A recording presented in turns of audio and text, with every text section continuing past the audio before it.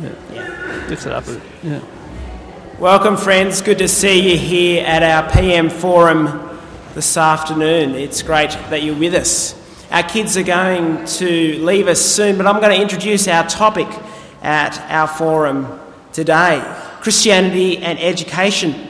Respected Australian historian Geoffrey Blainey writes this. He says, "The future of the nation and its people depends on the effectiveness of our schools, colleges and universities. The standard of living and the quality of life, especially intellectual and cultural life, also rely on the education we give and receive." This is something that many of us would agree with, that in Australia education is seen as something that is vital. We want education. We want it for our children, our children's children. Many of us want public education. But here at a church this afternoon, we're discussing education in a world which wants public education but private religion. Religion, for some, has no place in education at all. In fact, for some, it's the way to get rid of religion, because the problem is that people simply aren't educated enough, and that's why they grab hold of religious and superstitious ideas. You only need religion if you don't understand science, you don't understand history, and you don't understand critical thinking. However, science is a great material force, but we know that science is not a teacher of morals. Healthy Harold is great, but are there things more fundamental to the moral formation of our kids other than recycling, for example? Education has been a pillar of Western society from its very first moments. A great story is told by Plato, the philosopher, 300 years before Jesus. He tells his story about men and women trapped in a cave. They're chained in this cave, and all they can see is the walls of the cave and shadows that come into those walls. And it's not until they're released from this cave that they come to encounter what the source of these shadows is: the sun. See, they thought that they had understanding in seeing those shadows on the wall of the cave, but it wasn't until they saw the sun that they had knowledge. It wasn't until they saw the sun that they had the truth. And so knowledge is something that we as Western people really value. Learning has a wonder to it. Learning and knowledge, in fact, we would say, has a power to it. For those early Christians, a new light had begun to shine. A small breakaway group in the first century from Judaism was audacious enough to claim that God was now present to every person or every believer through faith, and therefore potentially to every person. God was accessed now not by status but by humility, knowledge and character combined in the very early understanding of Christianity. And unlike Plato, who saw that education and knowledge was just available for the elite, Christians saw that education, in fact, was necessary for everyone. Christianity, from its very start, had embedded into it the concept of knowledge and formation. The Apostle Paul says this. He says, "I keep asking the God of our Lord Jesus Christ, the glorious Father, that he may give you the spirit of wisdom and revelation so that you might know him better." Fundamental to Christian faith was knowledge, and a knowledge of God which shaped all knowledge. And that's why, even today, the most esteemed education institutions, say, for example, Oxford, Cambridge, Yale and Harvard, all started as institutions for the education of Christian ministers. But what about Australia? How has Christianity shaped education in Australia? And what might its contribution be in the future? That's what's before us this afternoon at our PM Forum. We're delighted to have Roy with us. So why don't we give him a clap and welcome him? Just a couple of housekeeping things. Our kids are about to head off to their kids program with Wayne. Dinner will be provided for them, and you can pick them up in the hall after things close here at 6 p.m. I invite the kids to head out with Wayne, who's up the back. Why don't you head up the back, kids? Some of them are already out there, but if you're around, why don't you head up the back?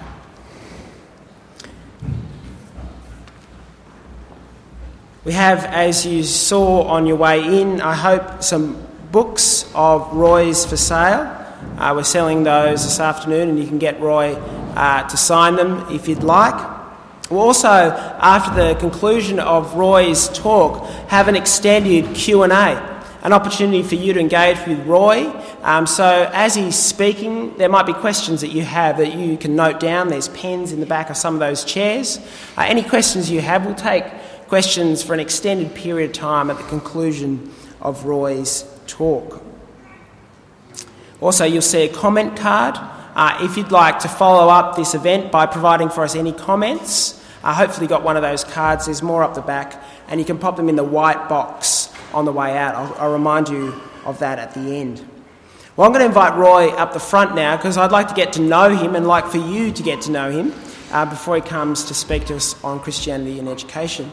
Roy, thanks so much for making the way out from the northern beaches to the heat of the inner west.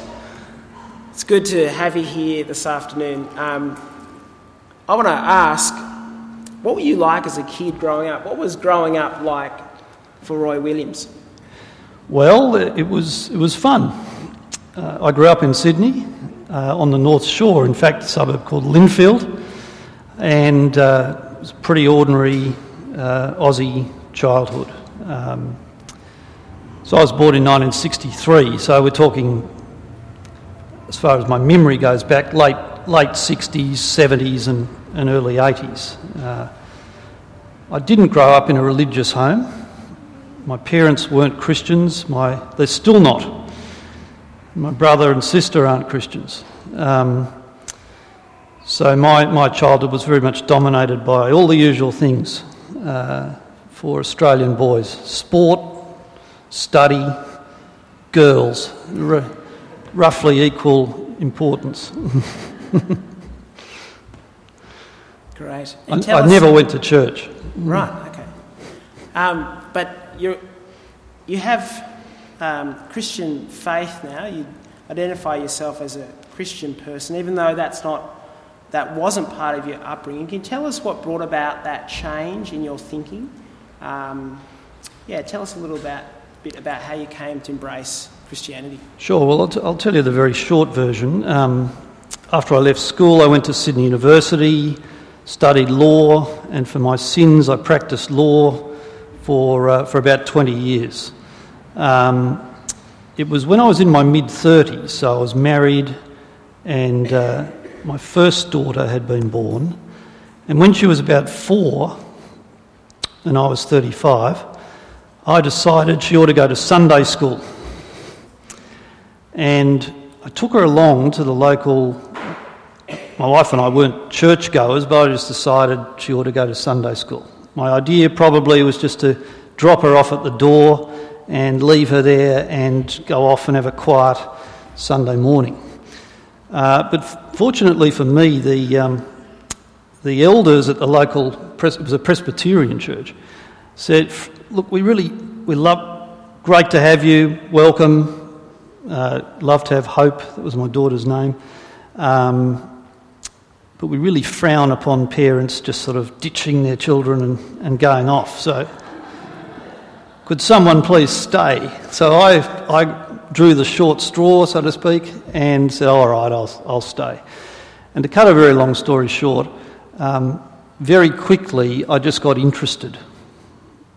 Sitting up the back of the church, frankly I was only half listening to the minister in the early stages, but I dipped into the Bible in the pew and just started reading bits of the New Testament, and I realised very, very early in the piece how ignorant I was, that I knew nothing, or next to nothing, about the most important questions of all, even though I'd assumed and thought that I was a well-educated person, and was in many other respects.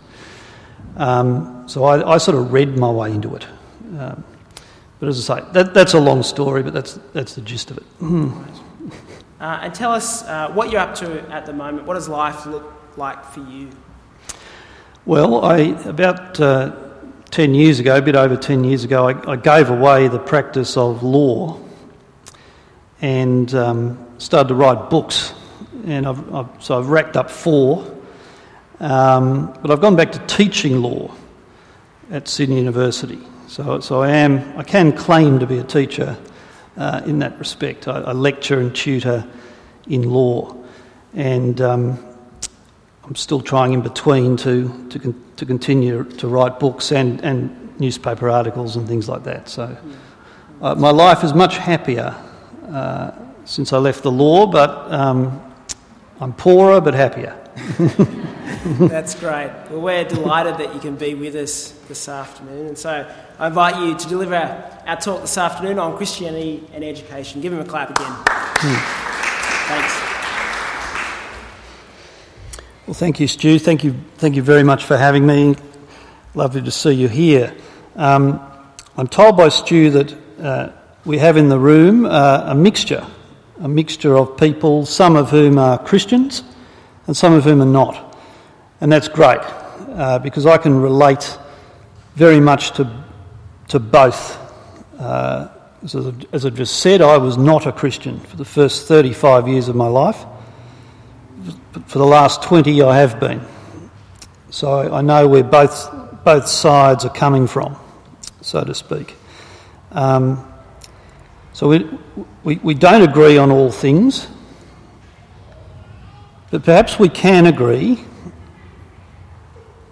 on some important questions.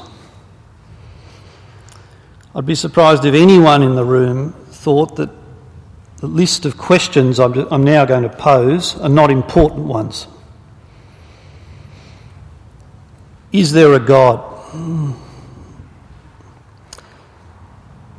So in other words, is the universe just an accident, came from nowhere, came from nothing? Or was it created, was it made by a higher power of some sort? So what are the arguments for and against that idea?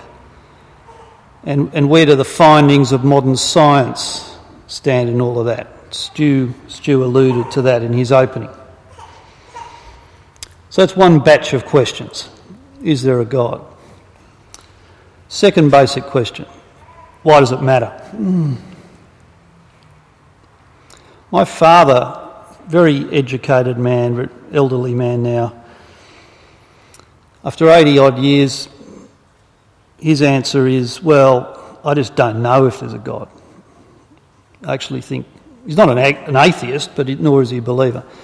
I think his answer is, well, I don't know. And it's too hard. It's too hard a question. But I would say to him, that's a cop-out. It does matter. It does matter because there's a flow-on effect to everything else. If there is a God, the vital question is, well, there's a lot of them. But I think the vital question is, what does that God expect of me? How does he want me to live my life? What does he expect of the human race in general, of individual countries, individual societies? How does he want us to live? And even more crucially, how are we supposed to know? That's another batch of questions. Third batch of questions, and I don't want to sound too morbid, but frankly, it's a big one. What's going to happen when I die? What's going to happen to the people I love when they die? Is death just the end of everything? In which case, why is it something to fear? But if it's not the end of everything, then what is in store for us all in that afterlife. Perhaps the afterlife is something actually to look forward to rather than to fear or be indifferent about. The fourth batch of questions again relates to things that Stu touched upon in his introduction. What's religion? I'm going to use the term religion, and in Australia, historically, that has meant Christianity, although that is changing, of course. Christianity is still the dominant religion, but other of the great world religions, Islam, Buddhism, Hinduism, the big three, are now playing a part in our society. So just bear that in the back of your mind. Big question, what's religion ever done for humanity? What's it ever done for Australia? Isn't it just overall a bad thing? A cause of wars? A barrier to social progress? That's a very common stance now taken by an increasing number of Australians, especially among the younger generations. So, they're all good questions, and I think we can all agree they're all important questions, and they're all hard questions. Now, my basic argument this afternoon is this. Most young Australians, by the time they leave school and become young adults, are not in a position to answer them. I wasn't. I know I wasn't when I left school. And I went exclusively to state schools. I'm proud of that fact. In many ways I was lucky. In many ways I got a great education. But I came out of that state schooling, and for that matter out of Sydney University 5 years later, clued up in plenty of things, but completely ignorant of the most important questions. I was not in a position to answer any of those questions that I've gone through in an informed way. And I suggest to you that a massively high percentage of Australian children and young adults, I'm talking about people who've reached some degree of maturity, 16, 17, 18, they don't even know the right questions to answer, let alone what the answers might be, let alone how to find the answers and then think about them, because they haven't been taught them. It's as simple as that. They are not taught. And that applies not only in state schools, but I'm sad to say in far too many independent schools and so-called church schools as well. So you often hear it said, oh look, we can't ram religion down the throats of children. That's unfair, that's positively immoral, that's evil. You hear that said and written a lot. My answer is, then when else are children going to learn it? Because by the time you reach young adulthood, nowadays you've got all sorts of other things to worry about, and the average person just doesn't bother. They drift through life. Life is busy, life is hard. I know this because I lived it myself until the age of 35. You just have always got something else to think about. Or you believe you do, so you don't bother. Most young Australians don't bother, and it's not their fault by and large, because they haven't been taught the right questions. So what we get, and this is true not just of Australia but of all countries across the Western world, we get irreligion by default, not by choice, not by informed decision, by default. It's a very, very different thing to people wrestling with the issues conscientiously and then genuinely coming to the belief No, there's no God, I'm sure of that. Most people never do that. They just don't ask the questions. Well, they like to think they have, but they haven't truly grappled with them. And as I say, that was my own experience until the age of 35. And even after my conversion, and I wrote a book, it's the red one up on the back table. I wrote a book to try and explain to my friends and relatives and colleagues at work what had happened to me, because so many of them said things to me like this: Roy, mate, you're about the last person in the world I would have expected to fall for all this nonsense. You know, you've got a great job, you know, you're a hotshot lawyer, you're a father, what the hell are you doing? People very close to me said that to me in no uncertain terms, and ultimately led to me writing my first book, because I realised my early answers were pretty lame, and I wanted to be able to say, well, you really want my answers? Here they are. But then a few years later I realised that although I had a Christian faith, I was still incredibly ignorant of the role that Christianity had played in my own country. I didn't understand the history of my own country. So I wrote 2 more books. One of them was about our prime ministers since Federation. I looked at each individual person and assessed their religious beliefs.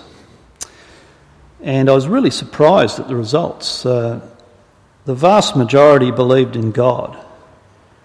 Many were serious Christians. And that cut across both of the main parties and all eras, from Federation right to the present day. And even among the relatively few who were not believers, all of them took religion seriously. So even the agnostics, people like our first Prime Minister, Edmund Barton, and people like Bob Hawke and Gough Whitlam, even though they ultimately weren't practising Christians, they were steeped in it. They knew all about it. They weren't ignorant, as a majority of Australians are today. So I thought that was interesting, and that whetted my appetite. Gee, if all of our past leaders at least took it seriously, maybe all of us ought to be taking it seriously. And then I thought, well, I'm going to delve into this further. So I ended up writing a history of Australia, in effect. That's the yellow book, Post-God Nation. And chapter 6 of that book is about education, which is one of my number one loves. And one thing I did in the book was trace the history of education in Australia, and I'll touch a little upon that today. I want to leave a lot of time for questions, so I'm therefore not going to give a sort of factual lecture. What I have done is supply this handout, which I hope all of you will take away. It's kind of about an 8-page synopsis of the entire book. So what I do in this handout is make a whole lot of assertions that some of you may think are ridiculous, but I stand prepared to back any and all of them up. It's a list of things that we owe to Christianity, that we all, as citizens of the Western world and Australians, ultimately owe to the Christian Church. Now, none of this is to deny the many sins and failings of the churches over the centuries, and certainly of individual Christians, but what I'm here to try and argue is that overall the legacy is a magnificent one, and it goes to such basic things as science itself. Stu said earlier, a lot of modern unbelievers and critics of the churches use science as one of their number one arguments. Science has disproved religion, just rendered it ridiculous, not just false, but absurd. One thing they forget is that the scientific method itself is a product of Christianity. That is an historical fact. All the men who invented science as we know it, through 15th through 17th centuries roughly, the vast majority were extremely devout Christians. That's just one little fact out of many. So in those two books I was trying to rebut the argument that Christianity's either been irrelevant to Australia or, and a lot of people try to argue both, it's irrelevant or it's been a positively harmful, malignant, evil force in our history and needs to be just, if possible, eradicated. People who say that just do not know their history, in my opinion, and a lot of the time it's not their fault. It's because they haven't been taught properly from the time they were children. All right. I'm just going to, just to whet your appetites, hopefully. Just a few little facts, a few little statistics about Australia, about our own country. Australia's never been thought of as a particularly religious country. That's another myth that's been prevalent. Australians have never taken Christianity very seriously, as a whole. It's quite untrue. You go back to the First Fleet itself and Sydney town in the first 20 years. How did it survive? How did the children who were born here grow up to be good citizens? Everyone agrees that one of the miracles of early Sydney is that first generation, the children, the native born as they were called, or the currency lads and lasses was another name for them. Most of them were the children of convict women. They had a wide variety of fathers. It was mainly their mothers who brought them up. How did they turn into good citizens? Because they did. Everyone accepted that.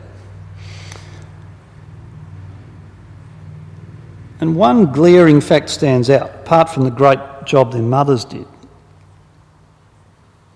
The churches educated them. There were no schools other than those supplied by the churches. At the beginning it was mainly the Church of England, the Anglican Church, but very quickly you also had the Roman Catholic Church, Presbyterian Church and the Methodist Church supplying and running schools. That was the school system until about the mid-19th century. So the first 60 years, all children who got an education got it through the churches. And they educated all comers, the poor, the Indigenous, anyone. And by and large, the fees were low. There was subsidy from the government. In fact, one of the great decisions ever made in the history of Australia was made in 1836. Anyone know what it was? It's an Australian history question for you. Every Australian should know this, but almost nobody does. I'd say it's the most important Act of Parliament to this day ever passed in Australia. It's passed in 1836 in New South Wales. Yeah. No, it's close. It's called the Church Act. It was passed by Governor Burke, one of the great governor. He was the Governor of New South Wales in the 1830s. Great man, again. About one in Australia in 1,000 would know who he is. We don't know our history the way the Americans know it, for example. Richard Burke was like the equivalent of Thomas Jefferson in America, but no one's ever heard of him. He decided in 1836 that all of the four major churches, Anglican, Catholic, Presbyterian, Methodist, would be treated equally and would all be funded by the state equally. There's no question in Australia of having a system like that in England, or worse still in Ireland, where you've got one dominant church and everyone else is in a minority, a despised minority. That's a recipe for division, sectarianism, hatred, war. The reason it didn't happen in Australia, because of that Act of Parliament. And it's very eminent historians have traced our whole egalitarian tradition, our whole fair go ethic to that decision. And I think it's a good point. So, of course, what it meant, among other things, was that all of the four basic Christian denominations, as well as Jewish people, I might add, who were there from the beginning, and later still the Lutherans and others who went to South Australia, were all treated equally. And most of the greatest early teachers of the colonial period were devout Christians from the churches. So that's how our school system got started. But then in the 1860s, 1870s, we had another momentous event which shaped our history, all related to the school system. Anyone know what that was? What happened in the 1860s, 1870s? In all 6 colonies? Well, it happened later, it's slightly later in Western Australia. The government withdrew funding from all church schools. So the churches were told, if you want to run your own schools, you've got to pay for them yourselves, somehow. Catholics set up their own system, which persists to this day, and they did it on a voluntary basis. So that all of the teachers were volunteers, the brothers and nuns and so on. That's how they kept it going. It's their great institution. The Protestant churches dropped the ball. What they thought was going to happen was that the state schools would become like de facto Protestant schools. And that's kind of how it worked for a long time.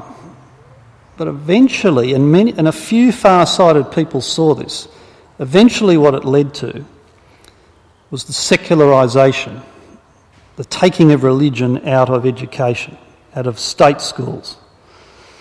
It took decades to happen in full, but finally, in or about the 1950s, 1960s, we reached that point.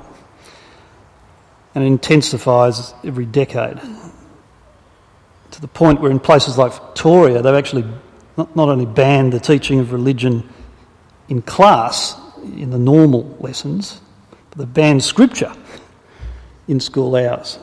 And that's the trend. That's the trend. It all goes back to those education debates in the 1860s, 1870s. Now, the decision was made not because lots of people hated Christianity and wanted it out of schools. That wasn't the problem. The problem was the churches couldn't cope with all of the children.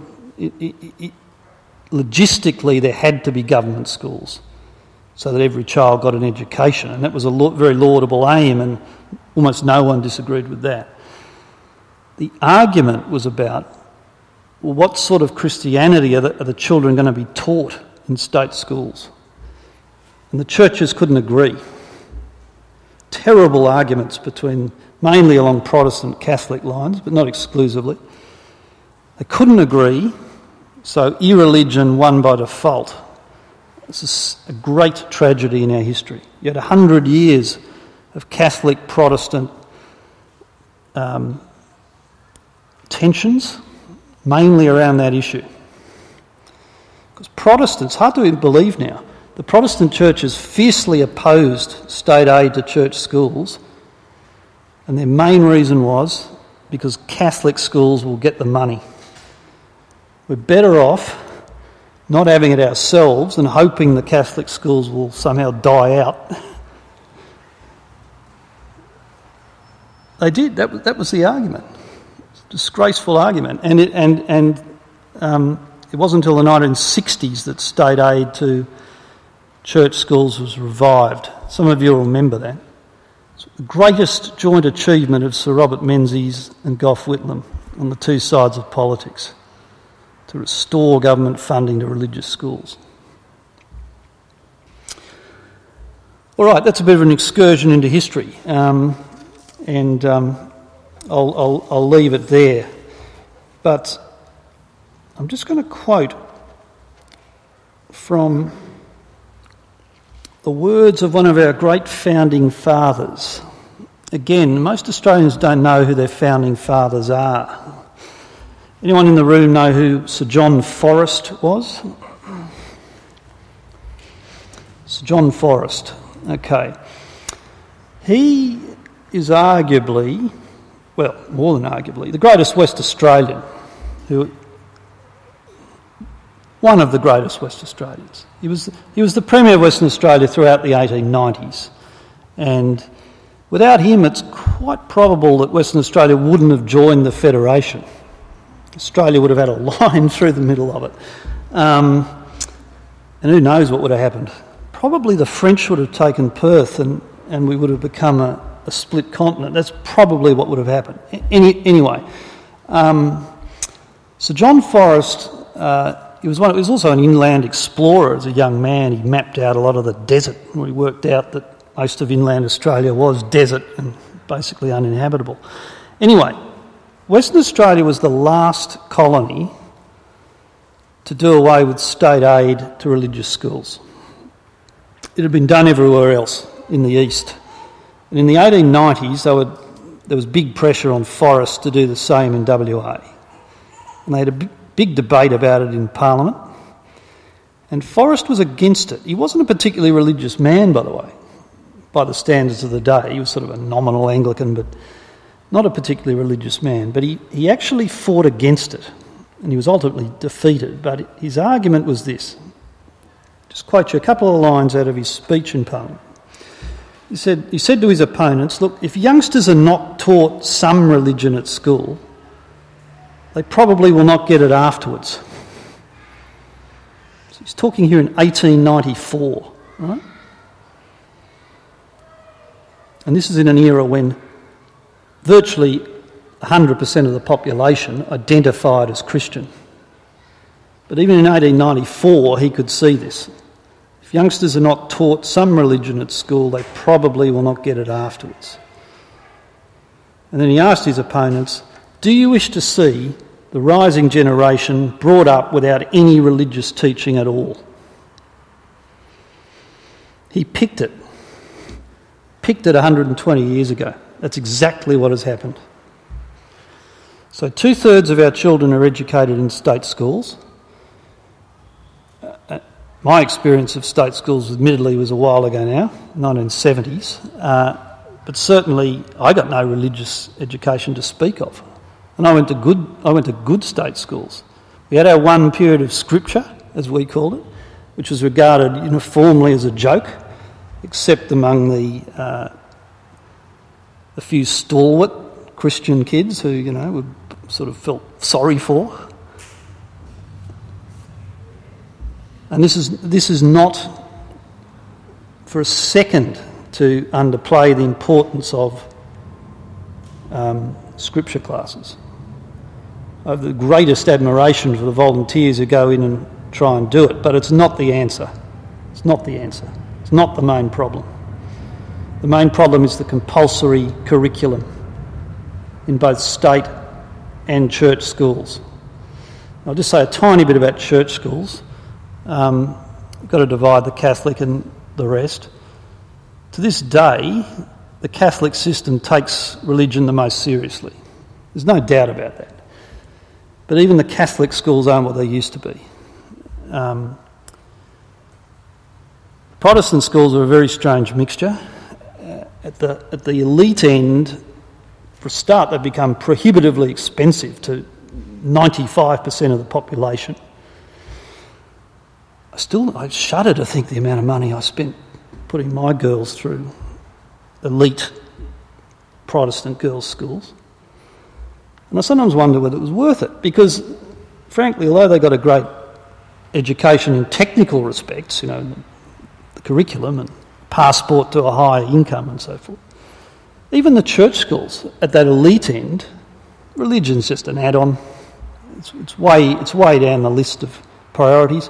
I know there are honourable exceptions to that rule, but I still think that's basically the reality. The low-fee Protestant schools are an interesting breakthrough. They're kind of 100 years after the Catholics did it in the late 19th century. In the late 20th century, we started to get this burgeoning of the low-fee Protestant schools, and they're the future. I'm convinced, if not for them, our levels of religious belief and practice would be even lower than they are now. They are the future. If you care about the future of Christianity, and if you care about our children and young adults being put in a position, as I said at the beginning, put in a position to learn the basics at school and emerge as a young adult with at least some knowledge of the questions you need to ask yourself. The questions that all adults of fair income about, who are not just interested in a life of pure head in the sand hedonism, but really want to think about the deepest questions. Like anything else in life, it's so much harder to teach yourself something as an adult. Anyone who's tried to learn a foreign language as an adult, a sport as an adult, you know, it's so much harder. You've got to be taught the basics as a child, or at least as a late teenager university student, because after that it becomes too hard. Time, money and effort involved is just, and your brain just isn't working as well. So science proves that. It's in those early years when you soak it up. And I'm convinced that our children need to be taught, and I'm not talking here, I stress, about confessional religion, about church schools doing a better job of actually, as it were, encouraging Christian belief. I mean, that's a role for church schools, it's not a role for state schools. I accept that. But the myth is that the state schools have no role in teaching children about religion, because it's a vital part of knowledge. It's a vital part of history. It's a vital part of knowledge of your country, of literature, of science. You just can't understand the world unless you understand religion. And you can't understand the West unless you understand Christianity. And the curriculum just isn't set up to teach those things except in a very piecemeal and inadequate fashion, in my opinion. So look, I'll leave it there because I want to leave plenty of time for questions. There may be things you heartily disagree with. I'm very happy to take questions on anything I've touched upon or anything in this sheet. So thank you for your patience.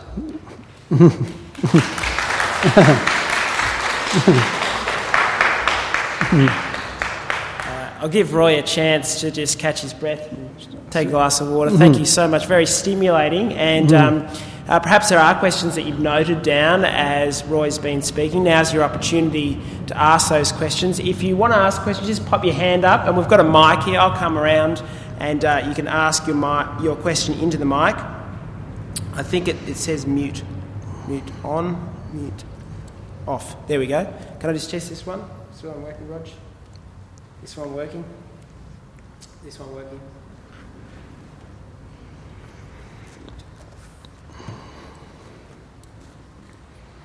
How about that? Here we go. Yeah, that's it. I had it on mute, sorry. I had an initial question for you, Roy. You said that in the public education system we should teach religion. In my mind, the next logical question is, who should teach it? Should it be those who are detached from religious experience and can look at it in an objective way, or should it be those who participate in religious experience? Should Christians be teaching about Christianity, or should it be someone who has a detached and objective understanding of Christianity? I think ideally it should be the teacher. It should be the classroom teacher. Just as they have to teach maths whether they like it or not, have to teach, this is in primary school, have to teach English or music whether they like it or not. Because, and I'll tell you why. Children love their teachers. They respect them, they look up to them. For children, their teachers are the third person in their life. And they also, especially when they get to high school, by and large are ambitious. If a subject is not examined, kids won't take it seriously, unless it's sport. It has to be part of the curriculum, and it has to be therefore taught primarily by the teacher.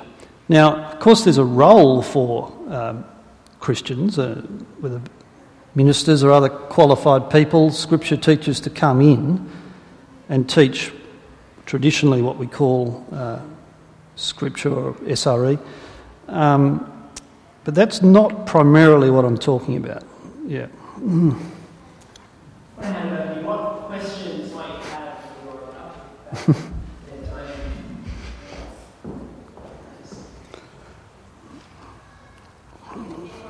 I'd just like to know what, if anything, we could do as a church, and use Point Church as an example, to affect or help encourage or change the curriculum so it becomes mandatory in the curriculum. What can we do to affect that change?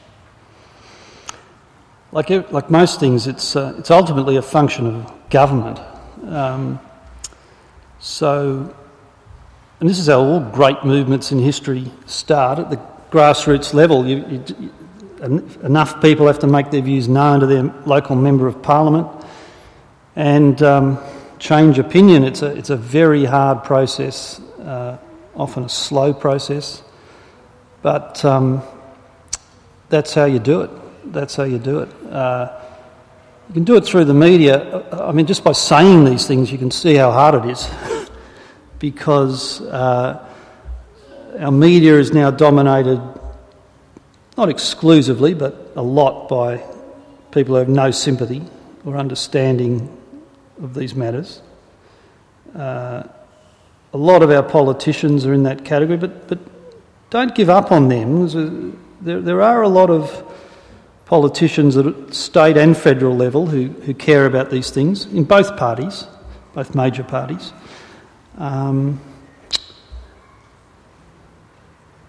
That's how change is ultimately affected, through our political system. That's just how it works. But usually it's preceded by a long period of debate and agitation.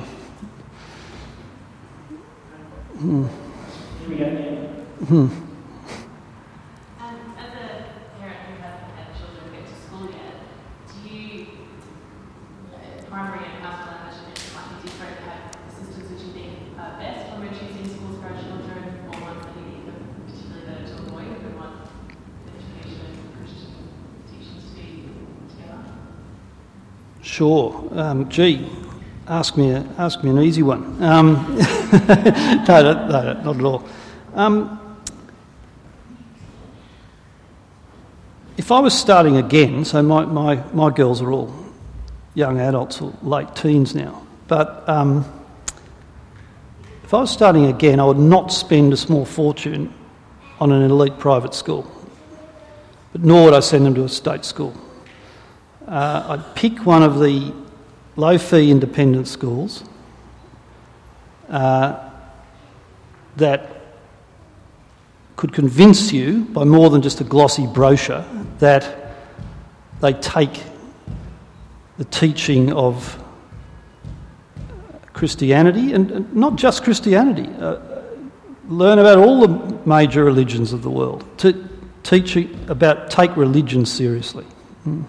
That'd be my advice for what it's worth. Thank you, Roy. You just touched a little bit on this so-called competition we have with other faiths. Yep. And I know we stand on the shoulders of great saints of the Christian ethos and the Christian way. But we now, in our population, have about 20, might be 30% of the adults are from other cultures now, and a lot of traditions and faiths, which have flourished and been golden eras, just like Christianity has been. How do we start to speak to our politicians and not saying, let's have a look at all of them? I mean, you just touched on them, and I think, is that a way that we should probably get into the ear of our local politicians by saying, look, not just Christianity, but let's have a look at all of them? Yeah, I couldn't agree more for a couple of reasons. One, because I believe it's right. I mean, going back to my theme of a fair go for young Australians, they ought to be told the basics about all the major faiths. Secondly, because that message is, from a canny sort of political perspective, more likely to be successful. So look, this isn't about Christian indoctrination. We just feel this is a vital area of human knowledge that all school students should know something about. If you look around the world, religion is actually on the rise. It's only in the West that its influence is waning. So to understand the world, you've got to understand these things. It's as important as learning maths, science, how to spell and read. It really is. That's how I'd pitch it.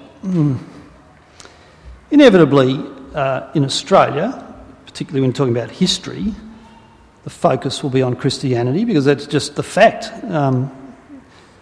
But as you say, sir, our demographics are changing.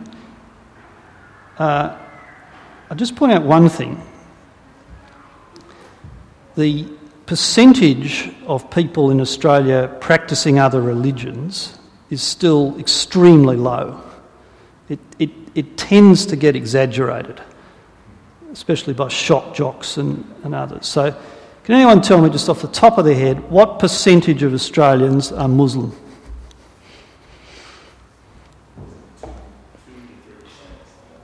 Two. Very good. Very good. Yeah, 2% is the answer, yeah. 2.5. 2.5 to be precise. It's not even the most popular other religion. Anyone know what that is?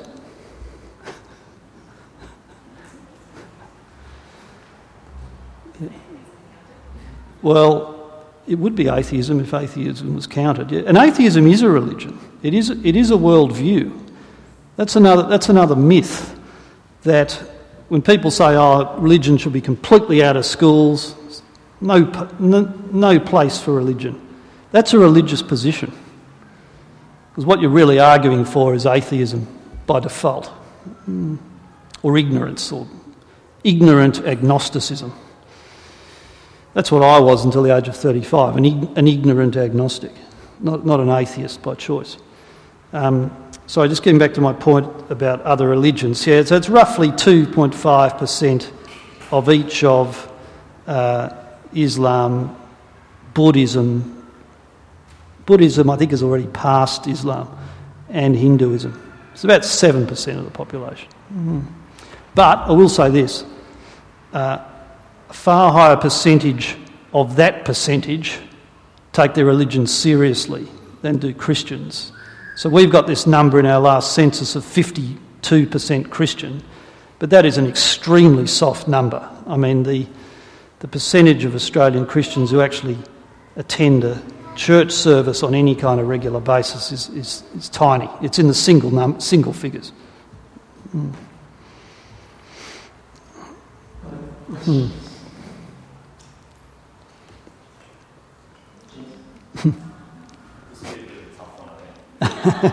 Hope so. So there's a lot of scepticism on religion as a result of recent kind of royal admission to the child abuse and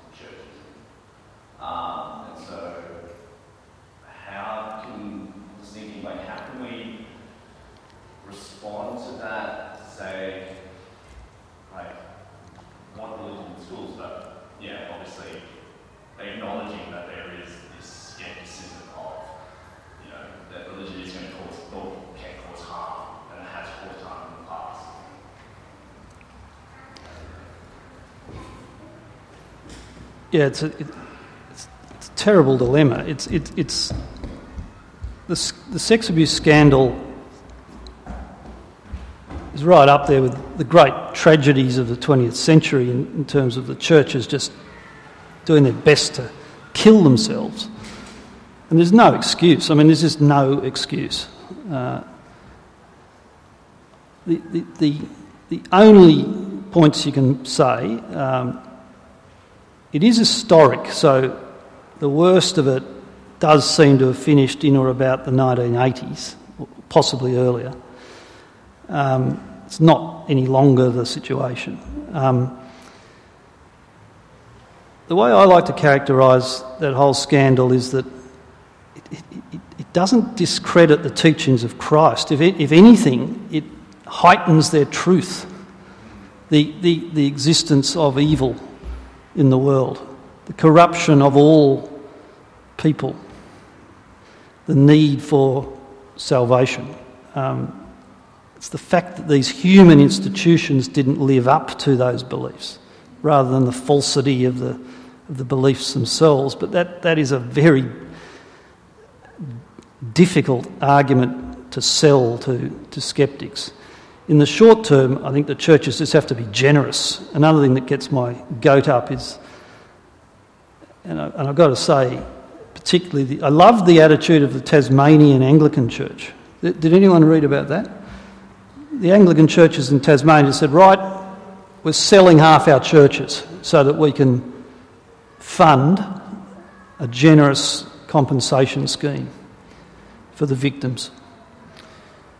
Whereas other churches, shall remain nameless, have done the very opposite, hired teams of horrible corporate lawyers and insurers to work out the best way of keeping their money safe. Obviously, it's the Tasmanian Anglicans who ought to be our example, in my opinion. Another question following up from Jeremy. It's just in recent months in Australia there's been a number of scandals. There's been in corporate life with, say for example, AMP. Also in sporting life, there's just been a review this week released around the culture of the Australian cricket team. To what extent are we seeing, in your mind, the effect of a distancing in our society away from Christian roots, and the way in which an understanding of Christianity had a very significant role in the shaping of the moral character of our nation? Touch on that. Comments. It's one of the themes of Post-God Nation. Take the AMP. So, AMP Society was actually established in the mid-19th century in Sydney by extremely devout Christians. It wasn't a business, it was a friendly society, as they were called in those days. The idea was that ordinary people would pool their money so that in times of difficulty, whether it be ill health or unemployment or whatever, there would be a fund there to help people. That was the basic idea. It was motivated by Christians, mainly dissenters actually, mainly non-Anglicans, Methodists, Congregationalists and the like. And we've seen in 150 years how... So that were the original roots of that society. AMP is now just a global corporate conglomerate, run like all other global corporate conglomerates for one reason only, and that's to make money. And not even to make money, well, to make money primarily for the executives running it, and secondly for shareholders, with everyone else a very long way last, and completely divorced, of course, from its original Christian aims. And I'd say the same thing about the Australian cricket team. And the common denominator in all this, frankly, is money. I've seen it. I've seen it from the inside. I lived in that world for 20 years. And it is a very ugly world. And it's getting worse, not better. We've learnt nothing from the GFC. There's another one coming. I don't have any doubt about that. It's because we've learnt nothing about the forces of greed and the need to pull them in. And the problem is, if individual human beings don't have an inner conscience, an inner core of values to withhold them, even the law is helpless, because there'll always be smart lawyers to try and argue around it or after the fact, get people off. It's got to come from within. That's the only reason if you look at the history of capitalism, very big subject, but it too can't be understood without a knowledge of the Christian roots behind it, because if you take away that sense of trust, it doesn't work. The black letter law is not enough. Same in cricket. Cricket used to be an amateur game. People played it for the love of it. Now it's a big business, and that's why people cheat. It's as simple as that. Their contracts are at risk. It's all about money. John Wesley said it best, founder of Methodism, my Christian hero. John Wesley said, I hope I'm quoting correctly, genuine Christianity cannot help but produce prosperity.